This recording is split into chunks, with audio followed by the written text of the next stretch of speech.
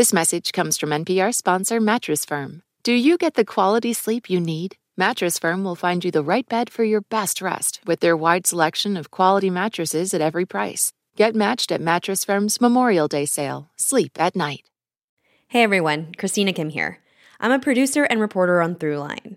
And this week we're doing something a little different and bringing you a special second bonus episode. For all our Spanish-speaking listeners, we present you the Spanish version of NPR and Futuro Media's The Last Cup. Hola, soy Christina Kim, una reportera y productora de Throughline. Esta semana estamos haciendo algo diferente, con un episodio extra en español. Para muchos, el fútbol es el sonido de la vida. Los niños jugando en la calle, el gol de los televisores o los gritos de los aficionados que se oyen por el vecindario.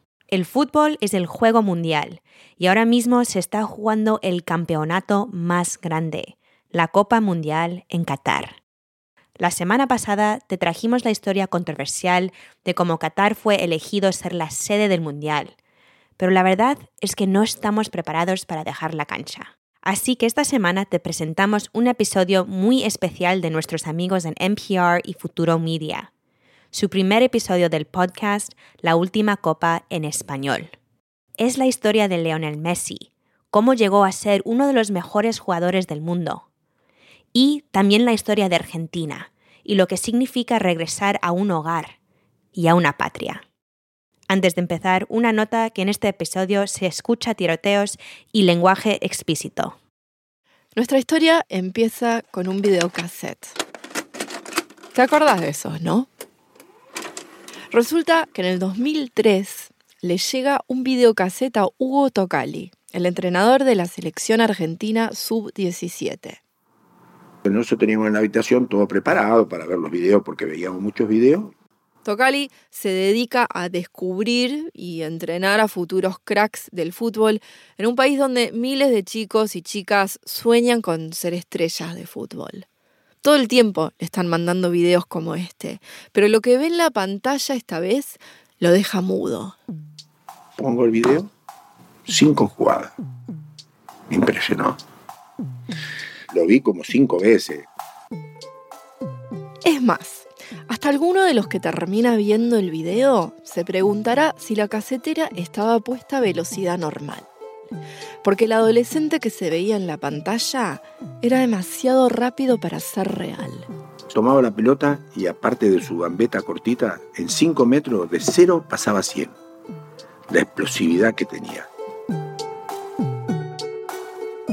Esa gambeta, esa manera de eludir a su oponente con la pelota como un mago. Y Tocali tiene que tomar una decisión. En poco tiempo llevaría al equipo a Finlandia para competir en el Campeonato Mundial Sub-17 de la FIFA. Y el chico que acababa de ver en el video es exactamente lo que él estaba buscando. Pero el equipo ya estaba formado. Y digo, ¿qué hago? Pero no puedo traerlo. Y estos chicos que estuvieron trabajando 2 años y yo no llevarlo. Tocali guarda el cassette. Decide ir a Finlandia con el equipo que tiene. Al principio, al equipo argentino le va muy bien. Argentina 2, Costa Rica 0, vamos a una pausa. Llegan a la semifinal sin que les metan ni un solo gol, hasta que se enfrentan a España. Nos empatamos 2-2, vamos a tiempo suplementario y nos gana España. Regresan al hotel desilusionados. Pues una amargura porque era una selección que yo tenía una esperanza de lograr un campeonato con la sub-17. Tocali se sienta, decepcionado, a cenar en el restaurante. Es un hombre elegante, ojos verdosos, cejas pobladas. Tiene un aire a chico huarque. La melancolía le queda bien. Sentado ahí, da vueltas en su cabeza sobre cómo y por qué le salieron mal las cosas. ¿En qué me equivoqué? ¿En qué no me equivoqué? Como yo le pido a los jugadores que se preocupen. El que sabe el deporte sabe que en la Argentina el fútbol es básicamente como una religión. Y el perder este campeonato es algo serio, sobre todo para Tocali, porque le tocaba encontrar al próximo profeta. Y por si eso no fuera suficiente, el equipo de España está hospedándose en el mismo hotel. Están ahí, al lado de él, celebrando en el restaurante. Y bueno, en una de esas, después de ver a Tocali sentado ahí con la mirada gacha, se le acerca el cocinero de la selección española. Ya se habían visto antes en unos torneos, pero esta vez le dice algo serio. Que hay un chico que es un fenómeno, que juega fútbol como un extraterrestre. Es argentino, pero vive en España. Y me dice el cocinero, Tocali, si tú tienes ese chaval, y lo miro y él se calla, ¿no? El cocinero se calla, porque sus jefes, los del equipo español, están sentados ahí cerca. Y acá es donde Hugo Tocali se da cuenta que el cocinero le está hablando del chico del video. Messi, le digo. Leo Messi. Y el cocinero le contesta... ¿Cómo? ¿Lo conoces y no lo trajiste? El fútbol es complicado. Podés llegar a ser uno de los jóvenes más talentosos del planeta en el deporte y aún así seguís siendo un desconocido en tu propio país. Bienvenidos a La Última Copa, una producción de NPR y Futuro Studios. Yo soy Jazmín Garst. Hoy en el podcast, la historia de cómo una leyenda del fútbol terminó tan lejos de casa y la crisis que nos lanzó a Messi y a mí y a cientos de miles más a irnos de la Argentina. Dejar el país es una de las cosas más difíciles de la vida. Entonces, ¿por qué siempre soñamos con volver? Una advertencia. Nuestro capítulo de hoy contiene lenguaje explícito y una escena con sonidos de armas de fuego. Nuestra historia continuará luego de la pausa.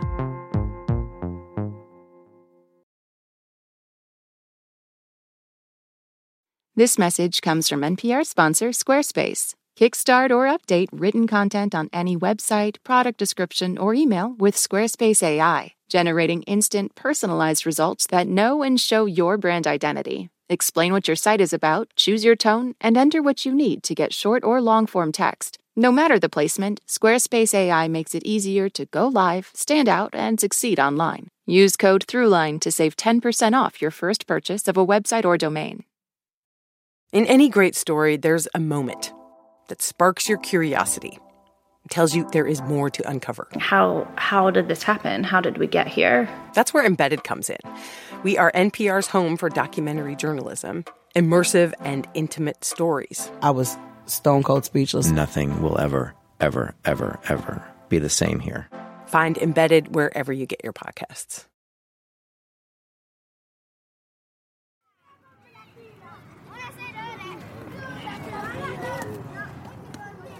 Ya es tarde en la noche en Rosario, una ciudad que queda a unas horas de la capital, Buenos Aires, de donde soy yo. Hace frío, pero los pibes siguen jugando. Pibes, niños, persiguen la pelota, bajo la mirada de un mural de Leo Messi de chico descalzo. Y es que justo en esta cancha es donde el legendario Messi jugó casi toda su niñez, a principios de los 90s. Rosario es una de las cunas del fútbol nacional. Acá hay un dicho, que cuando nacés te dan un chupete y una pelota de fútbol. Si sos demasiado chico para jugar, estás mirando cómo los nenes más grandes juegan partidos en tu barrio. En esta entrevista con un canal de YouTube llamado Part of the Game, don Salvador Aparicio, un entrenador local de Rosario, cuenta la historia de cómo Messi jugó su primer partido. Yo no sabía ni cuántos años tenía, era chiquito. A don Salvador le faltaba un jugador para poder empezar, así que metió al primer chico que vio al lado de la cancha, un tal Leo Messi. Tenía 4 años. Y al principio la pelota le pasaba por al lado y Messi la miraba. Bueno, después viene otra jugada y viene la pelota y le cae para el lado de la izquierda. Prácticamente le pegan las piernas. Pero ahí algo se enciende. La pulga acomodó la pelota y salió corriendo. Gambeteó a todo el mundo. Así es como empieza el sueño. Y este sueño, tan común en Latinoamérica, en la Argentina hasta tiene su propio nombre: el sueño del pibe. Es el sueño que comparten muchísimos chicos y chicas. Empezar en las canchas de tu barrio, hacerte famoso en un club nacional y después la selección. El mundial. Ese es el sueño del pibe. Messi es como el arquetipo del pibe. Familia de clase trabajadora, padre que laburaba en una fábrica de acero, mamá que limpiaba casas y abuela que lo llevaba a la cancha del barrio. Después de un tiempo jugando para el equipo de don Salvador Aparicio, en 1994 Messi se va a jugar a una liga infantil con Newell's Old Boys. En un final increíble ganó el equipo de Newell's, dando vuelta. Newell's, uno de los principales equipos de Rosario, que a nivel nacional es importantísimo. El equipo de Messi, todos chicos nacidos en el 87, era tan bueno que le decían la máquina del 87. Y dentro de ese equipo excepcional, Messi brillaba. Cuando viajé a Rosario conocí hinchas que me dijeron que verlo jugar al joven Messi era un placer. Hasta sus compañeritos sabían que Leo era algo especial. Creo que Lionel sí resaltaba a lo demás porque por las condiciones, la velocidad, la técnica que tenía. Sergio Maradona, que no tiene ningún parentesco con Diego, dice que le fascinaba la manera de jugar de Leo. Pero en ese entonces era totalmente diferente, era de otro planeta, sí. Pero había un problema. A medida que pasaban los años, Leo no estaba creciendo como debía, era muy pequeño para su edad. Tanto así que a los 11 años Messi fue a ver a un endocrinólogo, el doctor Diego Schwartzstein. Y lo que él halló es que Leo tenía una deficiencia hormonal. A ver, si él no se hubiera hecho un tratamiento, como cualquier chico con déficit de hormona de crecimiento, hubiera sido sensiblemente más bajo que lo que es. Imposible saber cuánto, 10, 15 centímetros menos. De hecho, creo que él juega tan bien que hubiera podido jugar igual con 10 centímetros menos. No sé si a este nivel, probablemente no. En una entrevista con ESPN en el 2003, Messi, que por entonces era un adolescente tímido, de voz quebrada, habla sobre la experiencia de tener que inyectarse 2 veces por día. Yo estaba haciendo un tratamiento de crecimiento porque tenía la hormona dormida. Me tenía que poner una inyección todas las noches, todas las noches, todos los días, una inyección para tratar de despertar la hormona y que siga el crecimiento normal. Y funcionó. Messi empezó a crecer. Todo se acomodaba, pero solo duró un momento.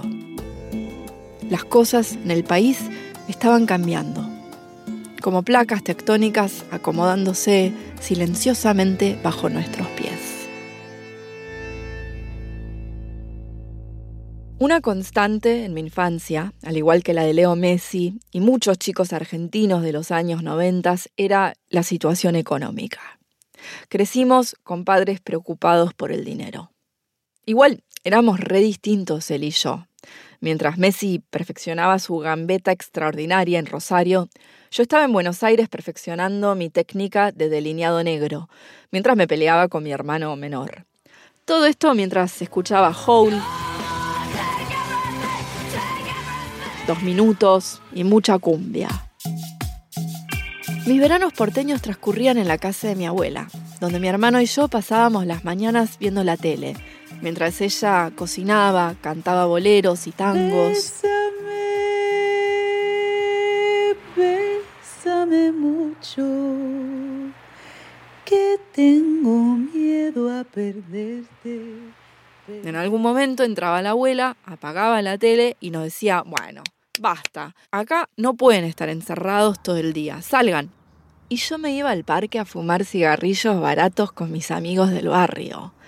En la noche, cuando volví a casa, me fumigaba con desodorante para esconder el olor a tabaco y a veces me metía en la cama al lado de mi abuela. Jamás le hubiera confesado esto a mis amigos adolescentes, pero mi abuela y yo dormíamos agarradas de la mano para que pudiéramos andar juntas por los sueños. La abuela ya era un personaje. Dormía con los zapatos de plataforma puestos por si había una emergencia y tenía que salir corriendo en plataformas. Tenía siempre debajo de la almohada un radiecito de plástico donde escuchaba las noticias. Acostada ahí, al lado de la abuela, escuchaba que el noticiero anunciaba la tasa de desempleo, que iba subiendo estrepitosamente.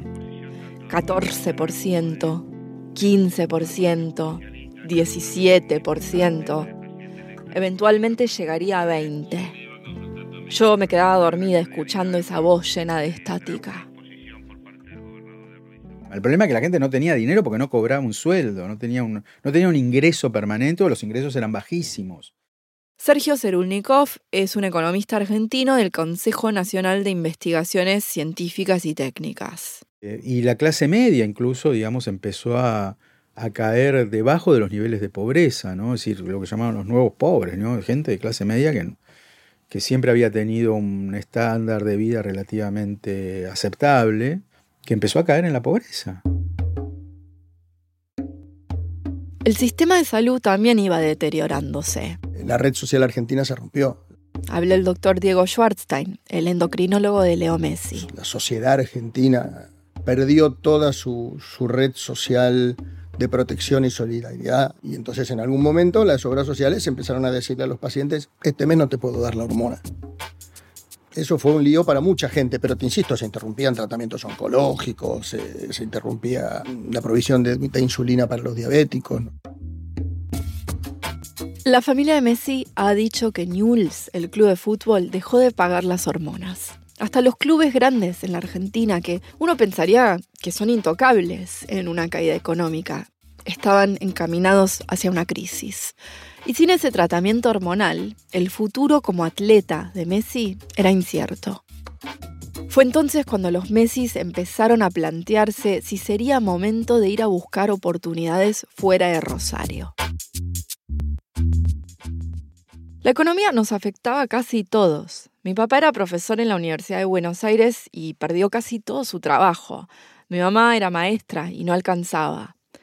Prácticamente nos quedamos sin ingreso. Yo estaba por terminar la secundaria y en más de una ocasión me desperté en el medio de la noche por un vaso de agua y me lo encontré a mi viejo, sentado en la cocina, mirando al vacío, preocupado. Él también estaba empezando a pensar si deberíamos irnos.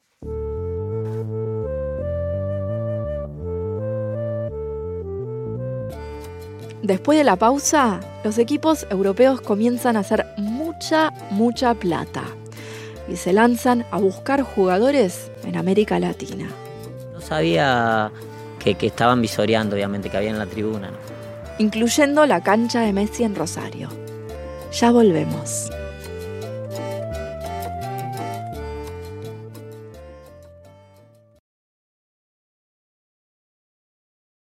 This message comes from NPR sponsor FX, presenting Clipped, the scandalous story of the 2014 Clippers owner's racist remarks captured on tape and heard around the world. The series charts the tape's impact on a dysfunctional basketball organization striving to win against their reputation as the most cursed team in the league. Starring Lawrence Fishburne, Jackie Weaver, Cleopatra Coleman, and Ed O'Neill. FX's Clipped, streaming June 4th, only on Hulu.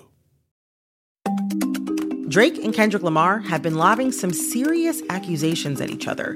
You've probably heard the diss tracks and wondered, what's just a low blow and what's actually criminal? I'm Brittany Luce, host of It's Been a Minute from NPR, and I'm getting into what's art and what's worthy of criminal investigation, and who those accusations hurt the most. On It's Been a Minute from NPR. La gente a veces se olvida de que hace mucho tiempo no era muy común ver a tantos jugadores latinoamericanos en los grandes equipos europeos. En los 90s, Europa empezó a permitir que jueguen más extranjeros en sus equipos. Y hubo otra transformación. Lo que empezó a cambiar el negocio del fútbol es la televisión, que lo hizo más masivo. Nicolás Rivadavia es abogado especializado en derecho deportivo. El mercado del fútbol se empezó a transformar y a globalizar en los años 90. El cable fue uno de los factores que cambió todo.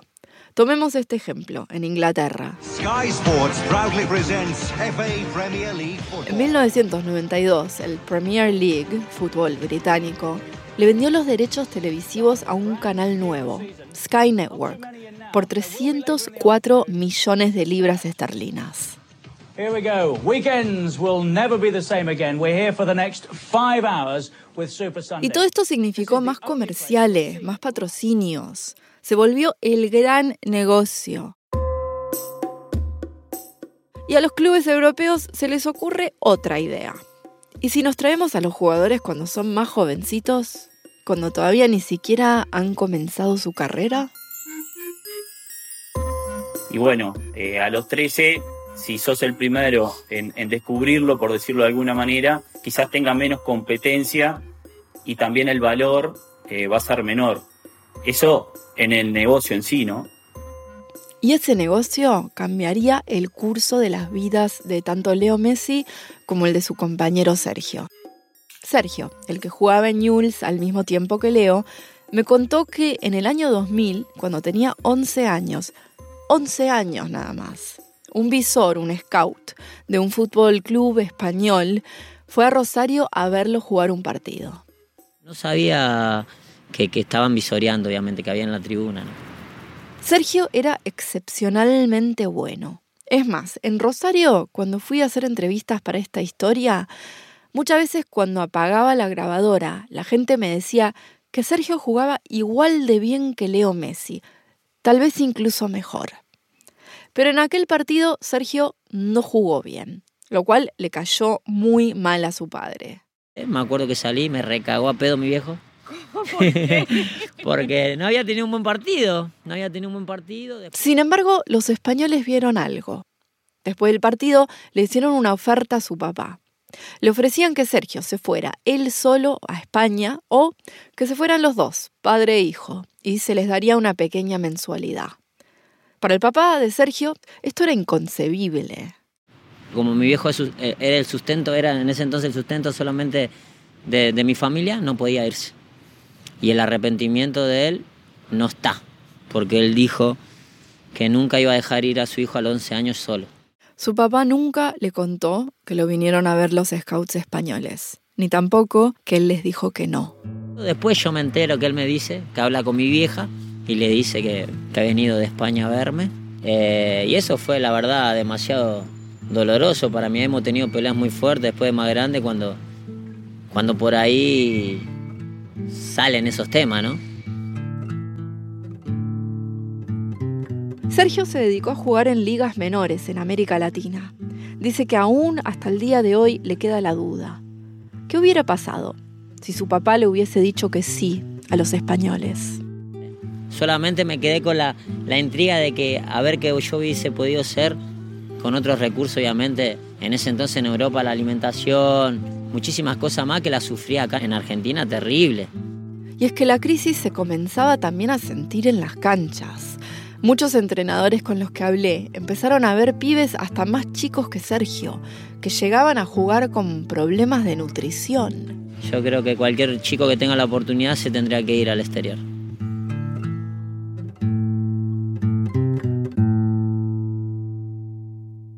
Hubo otro chico de Newell's que también tuvo la oportunidad de irse. En esa misma época, el padre de Messi comenzó a hablar con uno de los mejores equipos de España, el Barça. Me dicen que me vendrá un chico de Argentina que va a estar a prueba. Xavi Llorens fue uno de los primeros entrenadores del joven Messi. La primera vez que lo veo un chico muy pequeñito que no parece que tenga la edad que tiene. Veo un chico muy tímido, que no habla, que observa y mira mucho, y eso los primeros días es lo que hace. Pero futbolísticamente se transformaba. El juego vertical, escondía el balón, la cabeza la agachaba y lo tenía bien claro, él iba a hacer gol. Pero aún así no estaban 100% convencidos. No solo porque se trataba de un chico de 13 años, también porque el club iba a tener que pagarle sus tratamientos hormonales. Después no hay ninguna garantía que llegará, porque triunfar es muy difícil. Chicos muy buenos hemos visto a todas las edades, pero luego hay que llegar y hay que tener paciencia. Tienes que estar muy fuerte mentalmente y tener bien claro que sacrificarás muchas cosas de tu vida. Los Messi regresaron sin contrato. Unos meses después, a principios del 2001, el Barça les dice que empaquen sus cosas. Messi tiene un lugar en el equipo juvenil. No le contaron a mucha gente que se iban. Era febrero 15 del 2001. Guillem Balaguer dice que Messi lloró durante ese viaje a España.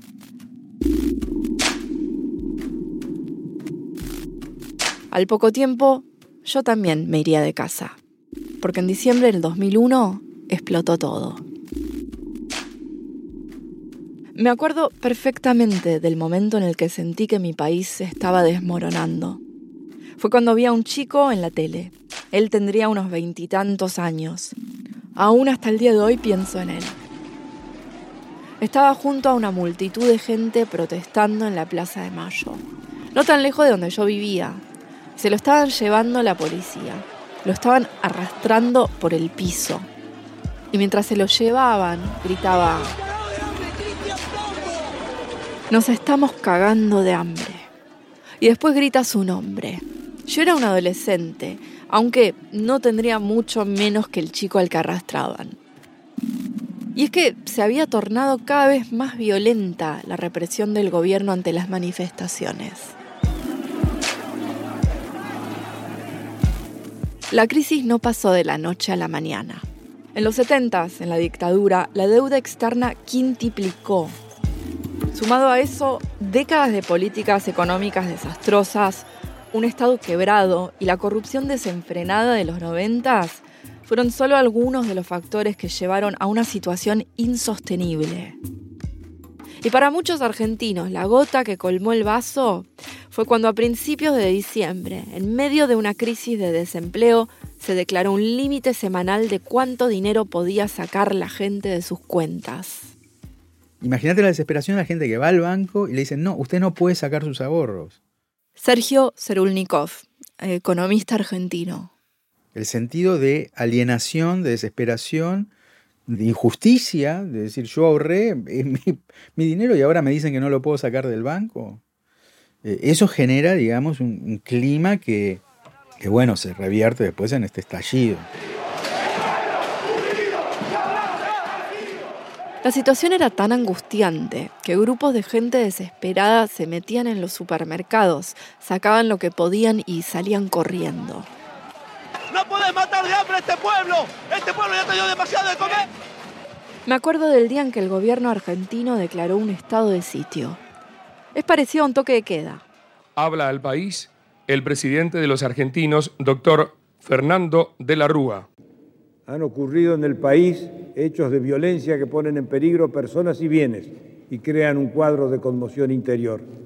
Quiero informarles que ante eso he decretado el estado de sitio en todo el territorio nacional. Pero la gente salió a protestar igual y la policía reprimió brutalmente. Las protestas fueron tan masivas, tan vociferantes, que después de un tiempo forzaron al presidente a renunciar.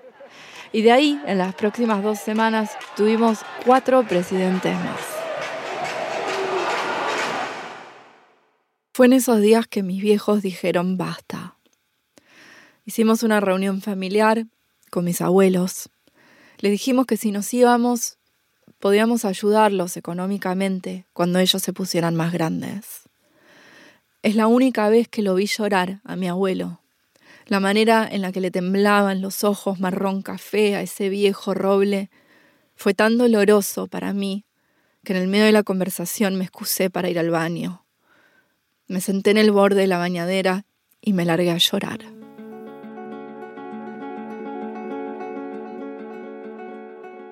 Unas semanas después, en uno de esos días sofocantes del verano porteño, mi vieja se puso su abrigo rojo de invierno y escondió sobre su cuerpo los pocos ahorros que nos quedaban.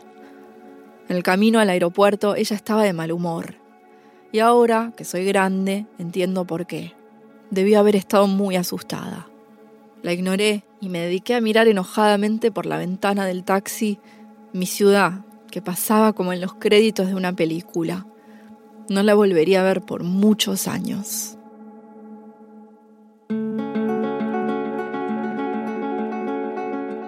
Se estima que unos 255.000 argentinos emigraron durante esa crisis.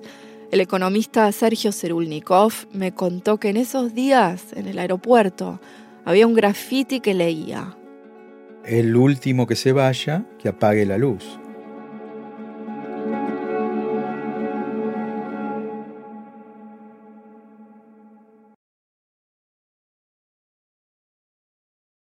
For the 7th year on the Code Switch podcast, conversations about race and identity go way beyond the day's headlines. Because we know what's part of every person is part of every story. We're bringing that perspective with new episodes every week. Listen on the Code Switch podcast from NPR.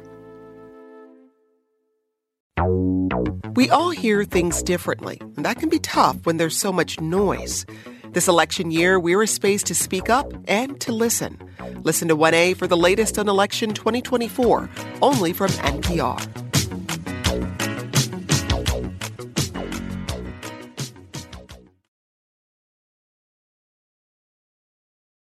En este video del 2001, Messi tiene 13 años. Estaba recién llegado a Barcelona. Se lo escucha como aliviado. Sí, la verdad que muy contento porque nada que ver como vivíamos allá, aunque tu país, todo, tus amigos, tu familia, todo lo que quiera, pero acá viví una vida distinta y mucho mejor. Sin embargo, según Xavi Llorens, uno de sus primeros entrenadores, no fue nada fácil. Leo ha sacrificado la vida familiar con su familia. Desde los 13 años vive en Barcelona, pero es que su mamá y sus hermanos viven en Argentina. O sea, esto es muy duro, ¿eh? No es tan fácil. En esta entrevista, también del 2001 con ESPN, en la voz de Messi hay como un dejo de soledad. Y no salgo mucho, el rato libre que tengo me quedo a dormir.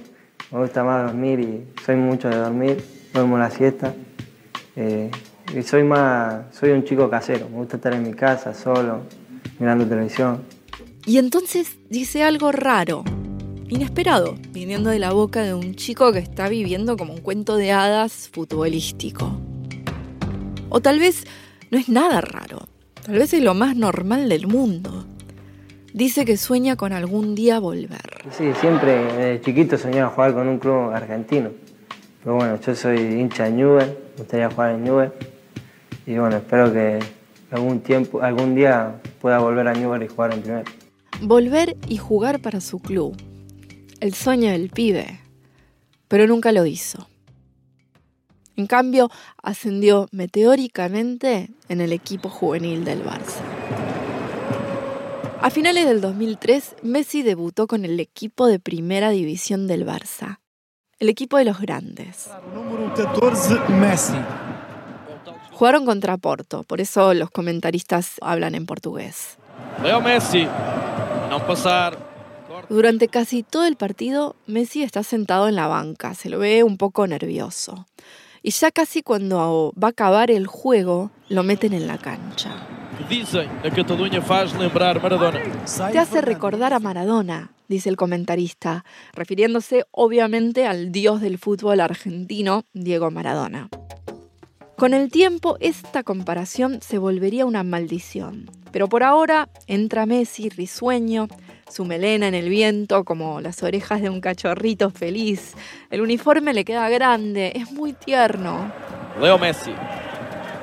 Messi no mete gol en este partido, pero se acerca en varias ocasiones. Ese día, en su debut, le dio a todos una probadita de su grandeza.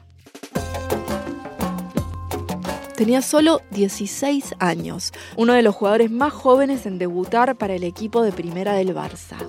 Sobre Messi, Leo Messi, 16 años.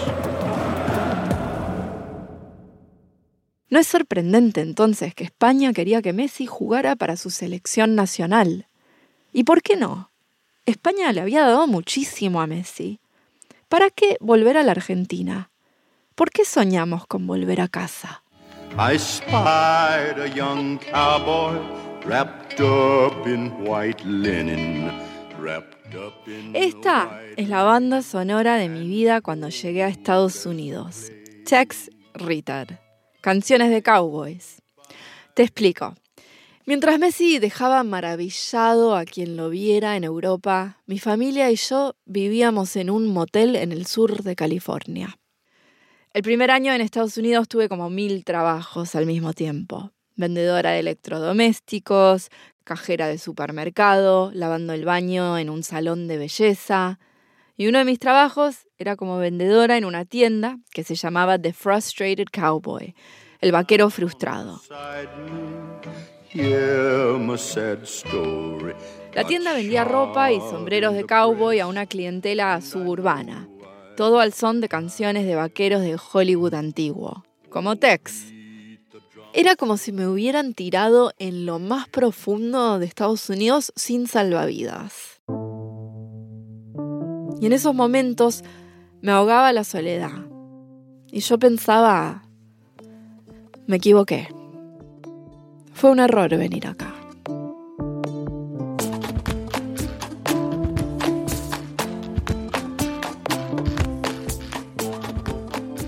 No podía pagarme un viaje de regreso, pero siempre tenía presente a mi país, como quien mira una imagen en el espejo retrovisor de un auto. Y todas las noches, cuando me iba a dormir, me decía a mí misma, en cuanto pueda, pego la vuelta. Tal vez en unos meses, bueno, en un año. Está bien, le doy 2 años, o 3. 3 años, en 3 años me puedo asegurar de que mi familia, mis viejos, mi hermano, estén bien acá y ahí me vuelvo. Y así fue pasando el tiempo. Hasta que un día me di cuenta que mi país se había convertido en un puntito en el horizonte de mi espejo retrovisor. Y que yo ya estaba lejos. Pero siempre que me prometí a mí misma volver, lo decía en serio. Y yo creo que Messi también lo decía en serio. Aunque España lo recibió con los brazos abiertos, no es lo mismo que jugar para tu país. Y otra de mis metas que me gustaría es jugar con la selección argentina, que es algo que quiero hace mucho tiempo y todavía no lo conseguí. Y aunque yo estaba lustrando botas de cowboy mientras él ganaba su primer millón, entiendo completamente por qué le dijo a España que no iba a jugar en la selección española, que quería jugar para la selección de su país. Pero había un pequeño problema. Messi no figuraba en el mundo del fútbol argentino.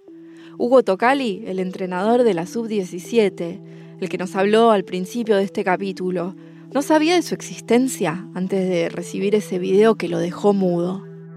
Lo vi como 5 veces porque me impresionó. Y aún después de verlo, decidió ir al Mundial Sub-17 de Finlandia, el del 2003, sin Messi. Acabaron perdiendo contra España.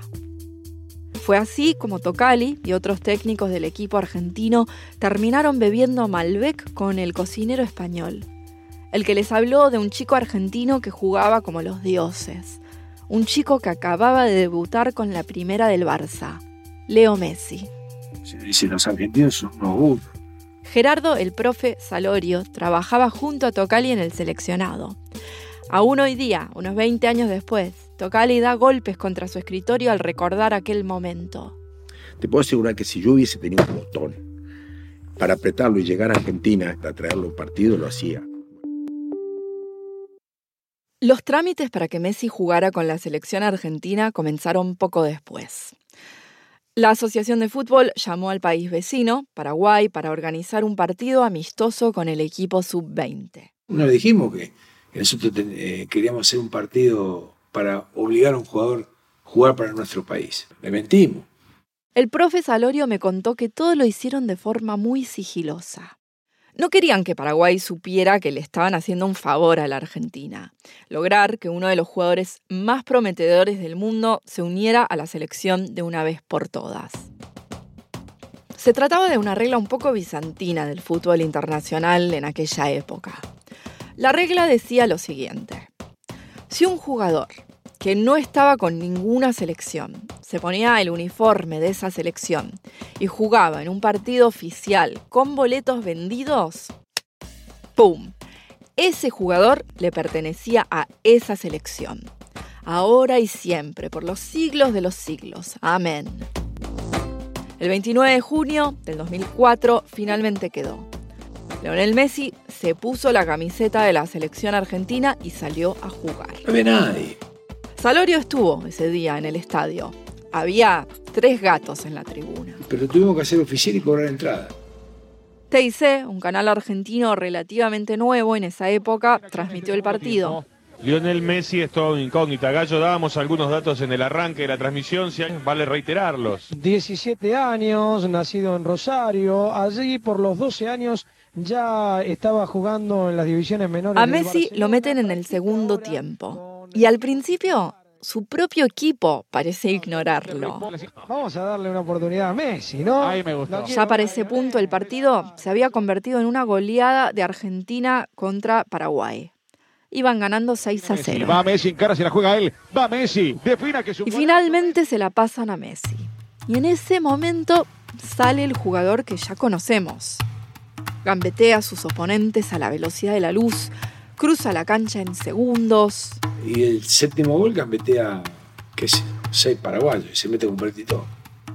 Ganamos 8-0. Messi, defina que es un golazo, Messi, golazo. Golazo de Argentina, Messi. La maniobra que esperábamos. Su primer gol para la Argentina.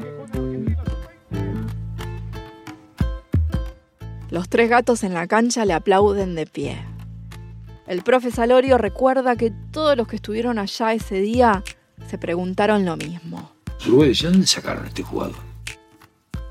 No estaba en el radar de nadie. Ya había debutado con la primera división del Barça. Lo habían aplaudido en Europa. Pero nada se compara con volver a casa. Lo que aún no sabía, lo que nos cuesta admitir a tanto de los que nos fuimos de nuestro país con el sueño de algún día regresar, es que volver nunca es fácil. Y que intentarlo se puede convertir en una pesadilla.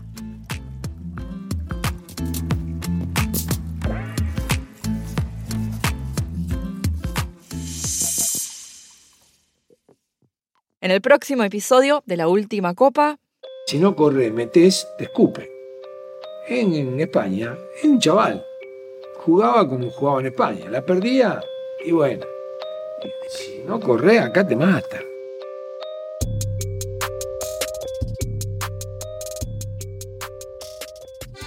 La Última Copa es una coproducción de NPR y Futuro Studios.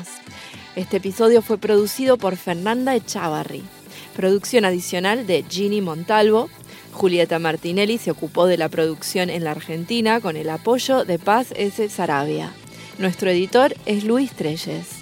El equipo completo de La Última Copa incluye a Juan Diego Ramírez, Liliana Ruiz, Julieta Martinelli, Marlon Bishop, Nicole Rothwell, Joaquín Kotler, Andrew Mambo y Nick Neves. Catherine Silva se encargó de la ingeniería, Sarah Knight del fact-checking. Nuestro pasante fue Cameron Howell. Música cortesía de ZZK Records y Ratas en Celo. Muchas gracias a Senia Rubinos por ese bolero tan maravilloso. Katie Simon es la editora encargada de Embedded. Lauren González es la Senior Manager de Desarrollo de Contenido en NPR. La coordinadora de producción es Margaret Price. Gracias a Micah Ratner y Tony Cavan. También gracias a María García. Nuestros productores ejecutivos son Yolanda Sangüeni para NPR y Marlon Bishop para Futuro Studios. Anya Grundman es la vicepresidenta encargada de programación en NPR. Nos encanta recibir mensajes de nuestros oyentes. Nos puedes escribir a laultimacopa@npr.org. laultimacopa@npr.org. Yo soy Jazmín Garz. Gracias por escuchar. Regresamos la próxima semana con un nuevo capítulo de La Última Copa.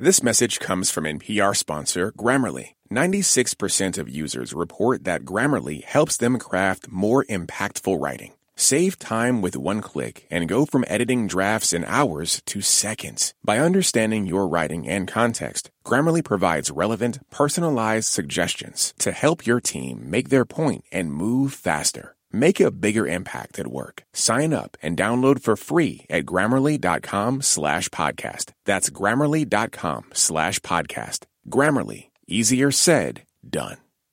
Numbers that explain the economy. We love them at The Indicator from Planet Money, and on Fridays, we discuss indicators in the news, like job numbers, spending, the cost of food, sometimes all three. So my indicator is about why you might need to bring home more bacon to afford your eggs.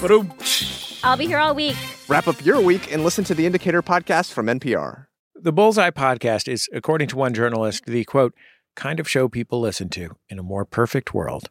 So make your world more perfect. Every week, Bullseye puts the pop in culture, interviewing brilliant authors, musicians, actors, and novelists to keep you on your pop culture target.